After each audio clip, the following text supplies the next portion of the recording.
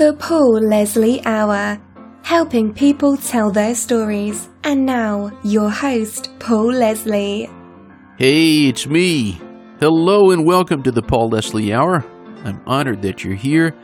I have an interview from the archives with Curtis Armstrong. Curtis Armstrong is known for his many roles in motion pictures, Risky Business, Revenge of the Nerds. He also played Ahmet Ertegun in the movie Ray about Ray Charles. You may also remember Curtis Armstrong in the TV series Moonlighting. In addition to being an actor, Armstrong has a strong affinity for the musical stylings of the late great Harry Nilsson. In this interview that was originally broadcast on the radio several years back, Curtis Armstrong talked in great detail about why he appreciates Harry Nilsson's music so much, as well as Curtis's fondness for books. I think the listener will gain a great appreciation for Armstrong's candor and passion. I certainly enjoyed talking to him. I've got something to tell you about that's pretty exciting to me. A letter of comment was included in the LBN Examiner that I wrote. If you're not familiar with LBN Examiner, it's a very interesting email newsletter that comes out every single Sunday. Subscriptions are totally free. I'm a big fan, what can I say? This is not an advertisement. I'm just enthusiastic about the fascinating content that they send out. I'm so honored that they published my letter. Go to lbnexaminer.com to sign up. It's totally free, and you'll be very glad you did. Before we get into the interview, just remember that our interview episodes are available on Spotify, Apple Podcasts, YouTube, and now on Rumble as well, 3 times a week. Monday, Wednesday, Friday. You can support us in our mission by going to thepaulleslie.com. Click on Support the Show. It helps us, and I thank all of you out there who have contributed. Now let's get into the interview. It's our great pleasure to welcome our special guest. His name is Curtis Armstrong, and he's an actor who has appeared in many movies. He's also the foremost expert on the late, great Harry Nilsson. It's with great pleasure that we introduce Curtis Armstrong. Ladies and gentlemen, it's with great pleasure we welcome our special guest, Mr. Curtis Armstrong. Thanks so much for joining us. Oh, thank you. My pleasure. My first question, who is Curtis Armstrong? Oh, boy. Well, that's not very hard. He's an actor of some 36 years standing, and father and a husband, and that's about it. Well, tell us a little bit about where you were born. What was life like growing up? I was born in Detroit, Michigan, in 1953, and at the time it was. You look back on these things with, I do anyway. I suppose with a bit of affection and nostalgia. It was I had a very good childhood growing up, and my family was based in Detroit, but then my father, who worked for Chrysler Corporation, was transferred to Europe in '63, so we all went, and I wound up living until 1967. I lived in Geneva, Switzerland, and then came back in '67 to Detroit and was there until I left the academy where I studied acting in the early '70s, and I had co-founded a theater company there in Ann Arbor, actually, towards the end of that time, and then moved in '76 to New York. And one of your earliest loves was you had a very strong interest in books, Washington Irving and yes, the Sherlock Holmes books. Right. Tell us a little bit about how you discovered the books and how you took it to the level of wanting to collect them. Well, it was there were always books in the house, in my parents' house and in my father's parents, my paternal grandparents' house. There were always books. And I think when you're drawn to them, you are drawn to them when you're surrounded by them all the time. And when we went to Switzerland, I mean, I always loved books, and my parents always bought me books. In fact, I was reminded about the fact that when I was about 5, still living in suburban Detroit, something happened, and I decided I was running away from home. And I packed a suitcase, and there was nothing in the suitcase but books. No clothes, nothing, just books. And because it was, running away was fine, but I couldn't imagine myself without my books. And, hauled this enormous suitcase filled with books, all the way down the street trying to run away from home. So that was sort of rooted in me from an early age, a love of books. I didn't ultimately run away from home, obviously, but somebody driving by recognized me and picked me up and brought me home again. But then being in Switzerland in the 60s, in the early 60s, there was very little as far as culture to do, pop culture certainly. There was a lot of music, and I got a very early dose of loving, particularly English rock and roll from that period, because it was everywhere. But again, you couldn't go see movies. We were too young to see most movies, except for Disney movies and things. They were very strict about that there. And so books became, along with music, became a refuge.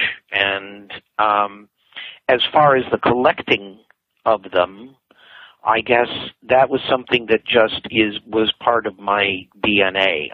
I don't know where it came from exactly.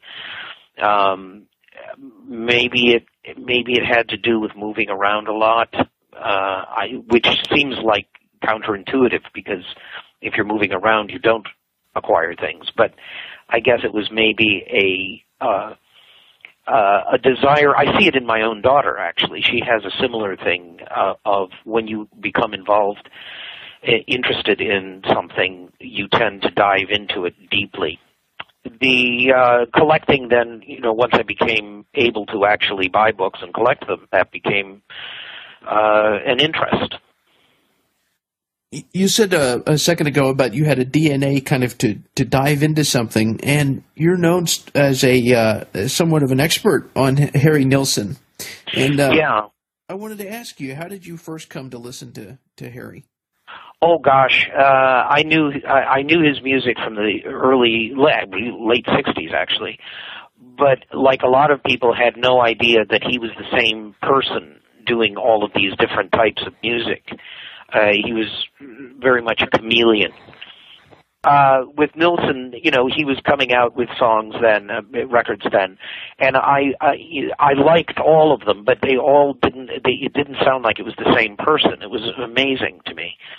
And then, gradually I figured out by about 1972 or so who he was, and it just started. It's one of those connections that you have that are really kind of impossible to explain logically. It's just a connection. You feel like, not that you know the person, but that you have a sort of an intuitive grasp of who that is. And I became really interested in him and listened to all of his music, and he played on a lot of other albums, and a lot of other people, like the Beatles, for example, who adored him, were fans of his, and that was interesting to me, and I became interested. And so by the 70s I was sort of casually collecting a lot of material about his life, and articles when I could find them and that kind of thing. And then by the time he died in the early 90s, he was, I had this massive archive of information on Harry Nilsson. And then when I was trying to get a documentary together, and I was in touch with RCA in New York, and when they found out who I was, they asked me to co-produce the re-releases of Harry's albums, which I did eventually. doing liner notes and picking out bonus tracks and that kind of thing. I never met him, apart from a letter that I wrote him a fan letter in '76, which he answered very generously. Aside from that, there was no actual personal connection between me and Harry Nilsson. It was just a real affinity for his music. So tell us, how did Harry Nilsson begin in music? Well, he started as a songwriter, sort of a hack songwriter in Hollywood. He was doing demos for people. He worked with Phil Spector for a while. He worked, basically doing any sort of job, but he was writing. He was actually working in a bank at the time, and he was writing songs which were getting put out there and doing some recording, but totally under the radar. No one was really aware of him at the time. And then he was ultimately brought into RCA and given a recording deal. This is a very short version of it. His album Pandemonium Shadow Show, which was released in 1967, post Pepper, and the Beatles were instantly attracted to it and talked about it a lot in interviews. And then by 1968, the Beatles did their big press conference in New York about the formation of Apple, and they were asked about who their favorite American artist was, and they said Nilsson. And then what their favorite American group was, and they said Nilsson, because he was sort of famous for doing his fantastic multi-octave voice and doing a lot of overdubbing, so he sounded like a group. To a lot of people, he sounded like the Beatles. And that was the beginning of it. And he had an active recording career up until 1978, and after that he did some movie and TV work, and then was in retirement, had been sort of in a kind of retirement until his death. Do you have a favorite record of Harry's, or an album that you think is more important than the others? I don't think I have one that's more important than the others. I've got several that I like a lot that are favorites of mine. Aerial Ballet for the early albums is marvelous. I have a real affinity for Son of Schmilsson, which was his second sort of rock and roll album. And I also like Sandman, which is one of the later ones. And I like Nilsson. It's actually pronounced Nilsson, but it was the last American album he did in 1977. I love all of those. And do you have a favorite song, or could you pick a favorite out of all the ones he's recorded? Well, I can't do a favorite song. I mean, there are so many that I really like. I can't even pick a favorite album. I have to pick 4 albums. I'll tell you, the cover that he did of Over the Rainbow, that song's been covered so many times, but I believe that his was the finest. Well, it's a great one. It really is. And that whole session was kind of an amazing one-off, which he did periodically. He did an album only of Randy Newman songs, which is also brilliant. And, of course, The Point, which a lot of people know, was a one-off, and then Little Touch of Schmilsson in the Night, which is the one you're thinking of, which he did with Gordon Jenkins, the great arranger, conductor. And yeah, I love those recordings. I really do. But I mean, I'm an unabashed, unapologetic fan of his music, and always have been. According to a past interview you did, you said that you've approached your love of Harry Nilsson from a faux scholarly perspective. What did you mean by that? I think it's because my interests are primarily literary, so I tend to look at things from that kind of perspective, and Harry's lyrics sort of, not lyrics so much exclusively, but Harry's body of work plus his life really lends themselves to that kind of a study. It's almost as if, well, when I wrote in that letter in 76, it was because I wanted to propose writing a biography of him. The idea at that point of a documentary had never crossed my mind, but I was interested in writing a biography because that's how I tended to see things that interested me. You know, I might love the Sherlock Holmes stories or the Woodhouse books or Irving, but in addition to loving those books, I'm interested in how people analyze those people and their work. And that was sort of the way that I wanted to approach Harry, because that was the way I felt. It's the way I have always approached subjects that interest me. So that was why I was probably saying that. I don't remember saying that, but that's probably what I meant, was a subject that interests me, I wind up delving into very deeply. And that's why I said earlier that I see the same thing in my daughter now, and of course she has the internet, which I did not have. So now there's a ton of stuff about Nilsson on the internet, which wasn't there 10 years ago. And so my daughter, when she gets interested in a band, she's got hours worth of, stuff that she can find, and that's what she winds up doing. She's exactly the same as me in that regard. She goes from one band to another because of connections. And I guess that's the thing with Nilsson for me, is I always found interesting connections between Nilsson, other types of music, other musicians, session players, that whole thing, and that interested me. Yeah, that's very similar to the way I approach subjects, and it is very fascinating to see all the connections in music. Oh, yeah, it goes on and on. Absolutely. So tell me, how many concerts of Harry Nilsson did you attend? None, because there were none. No?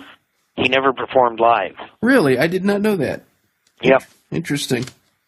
That was, another thing about him, which was sort of interesting for some people, was the idea that he was somebody who produced all of these albums. But that's why I say post-Pepper, when it comes to the first album, the idea that the Beatles had, which was, we don't have to necessarily perform live anymore. We'll use the studio as an instrument and explore the studio indefinitely. That kind of thing, which is, it's ideal and not really practical at all in the long run. That was sort of the way Harry was. His was born out of I think, a pretty deep, unexpressed stage fright that kept him from performing live, except for one time. The only time that I'm aware of that he performed live in front of an audience was in Las Vegas. In 1992, he made a guest appearance with Ringo Starr and the All-Star Band at Caesar's Palace. They were on tour, the All-Stars were. And he came on unannounced and sang Without You, the big Badfinger hit that he had, his biggest selling, I guess, hit. They had worked it up as a surprise. And to my knowledge, except for, just parties and things like that, that is the only time he ever performed live in front of an audience. He did a lot of TV performances, but only in situations where he could control what was going on, which meant it had to be taped ahead of time. Very interesting. So tell us, is there anything on the horizons with you, Curtis? Well, yeah, I mean, I'm working at various things all the time, yeah. I just finished a movie in Louisiana called Flypaper with Patrick Dempsey and Tim Blake Nelson, Ashley Judd, and Jeffrey Tambor. That's only just finished. There are a couple of movies that are coming out. One is called High School, which comes out next month, I think, and that's Michael Chiklis and Adrian Brody are in that. And I'm doing a regular gig on American Dad as a voice, as well as 2 other animated series which are not on yet, won't be on until next year, but we've been recording them all summer. So, there are odds and ends, different things. Just the usual stuff. This may be a hard question to answer, but of all the movies and all of the television shows that you've appeared in, is there one that is more meaningful to you? No. I can say honestly, no. I mean, meaningful. It's a job, I mean, there are movies that I like more than others. There are terrible movies that I don't even want to think about. But as someone who's been doing it for decades, it's impossible to say that one thing stands out more than any others. I did a movie that came out this year, actually. It went straight to DVD. Everyone missed it. But it was a movie that I really loved called Route 30. Route 30. Yeah. And it's written and directed by John Putch. And it's got Dana Delaney in it, and Robert Romanos, and David DeLuise, and Kevin Rahm. It's a wonderful, wonderful movie. I absolutely love the movie. And it's a very small, sort of rural comedy in 3 parts. And we're actually starting in December. The movie itself is done in 3 parts. But in addition to that, John Putch is doing 3 movies over the period of the next few years. So this was actually made 2 years ago, came out in January, I think, of this year. Now, in December, we go back to Pennsylvania. That's where it takes place, in South Central Pennsylvania. We'll go back in December and shoot the 2nd movie. And then after that movie comes out, then we'll do the 3rd. And they're probably all going to wind up just going to straight to DVD. But Route 30 for me was the most pure enjoyment I've had in a long time. And it isn't even that I'm that crazy about my performance in it, but I love the movie deeply. Wow. I look forward to seeing that. Yeah. So a second ago, when you were talking about Harry Nilsson, you were mentioning that you had written that letter to him about a biography. Would you ever still consider that? No. I don't know what I was thinking, really. I mean, I had no business even suggesting such a thing. I write, but I'm not a biographer. And, a biographer is, for someone to do it properly, it's something that really needs to be approached by people who know what they're doing. I had this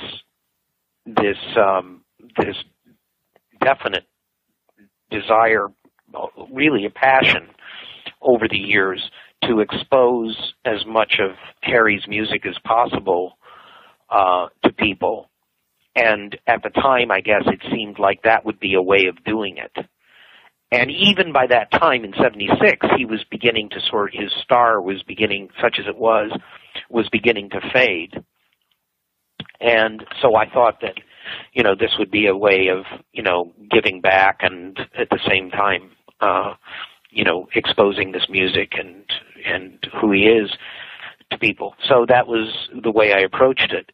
But in retrospect, I think about it and I still have this massive, and I did all of these interviews with session people that he worked with for years. I've got all of these taped interviews that I did with Klaus Vormann and Van Dyke Parks and Gary Wright and Chris Spedding and Jane Getz and all these people that producers that did his albums and all this stuff. I've got this massive archive here, and I don't really have anything to do with it.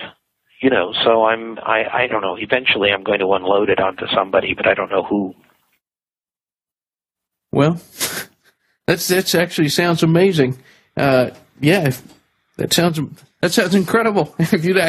I don't know what to say about that, but yeah, that's probably quite a gold mine there with Klaus. Well, if it's there for somebody who wants to use it. Right. But and in fact, I heard somebody told me the other day that there's somebody in England who's been blogging about the fact that he's writing a book about Harry Nilsson, but I don't know any of the details about that, and I've never no one that I know around here has ever heard from him, so I don't know what his thing is there, but eventually I'll have to get rid of this stuff. Well, it's been a great pleasure speaking with you, but I have one final question before we go. Mm-hmm. Mr. Armstrong, what would you like to say to all the people listening in? Well, thank you for listening. I hope it wasn't boring as hell.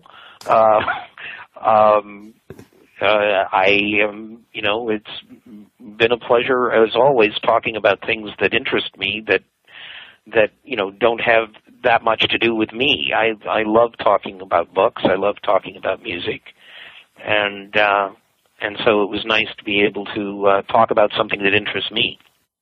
Well, thank you very much for your time, and thank you for all the information. I can assure you it wasn't boring. Okay. All right, Mr. Armstrong, thank you very much. Thank you. Have a good day. Bye. Bye-bye.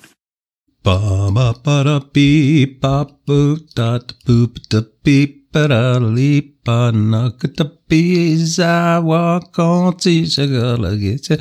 No, it's a go. Is it and gaga kiss a go?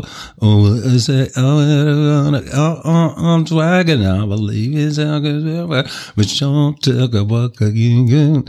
Goodbye.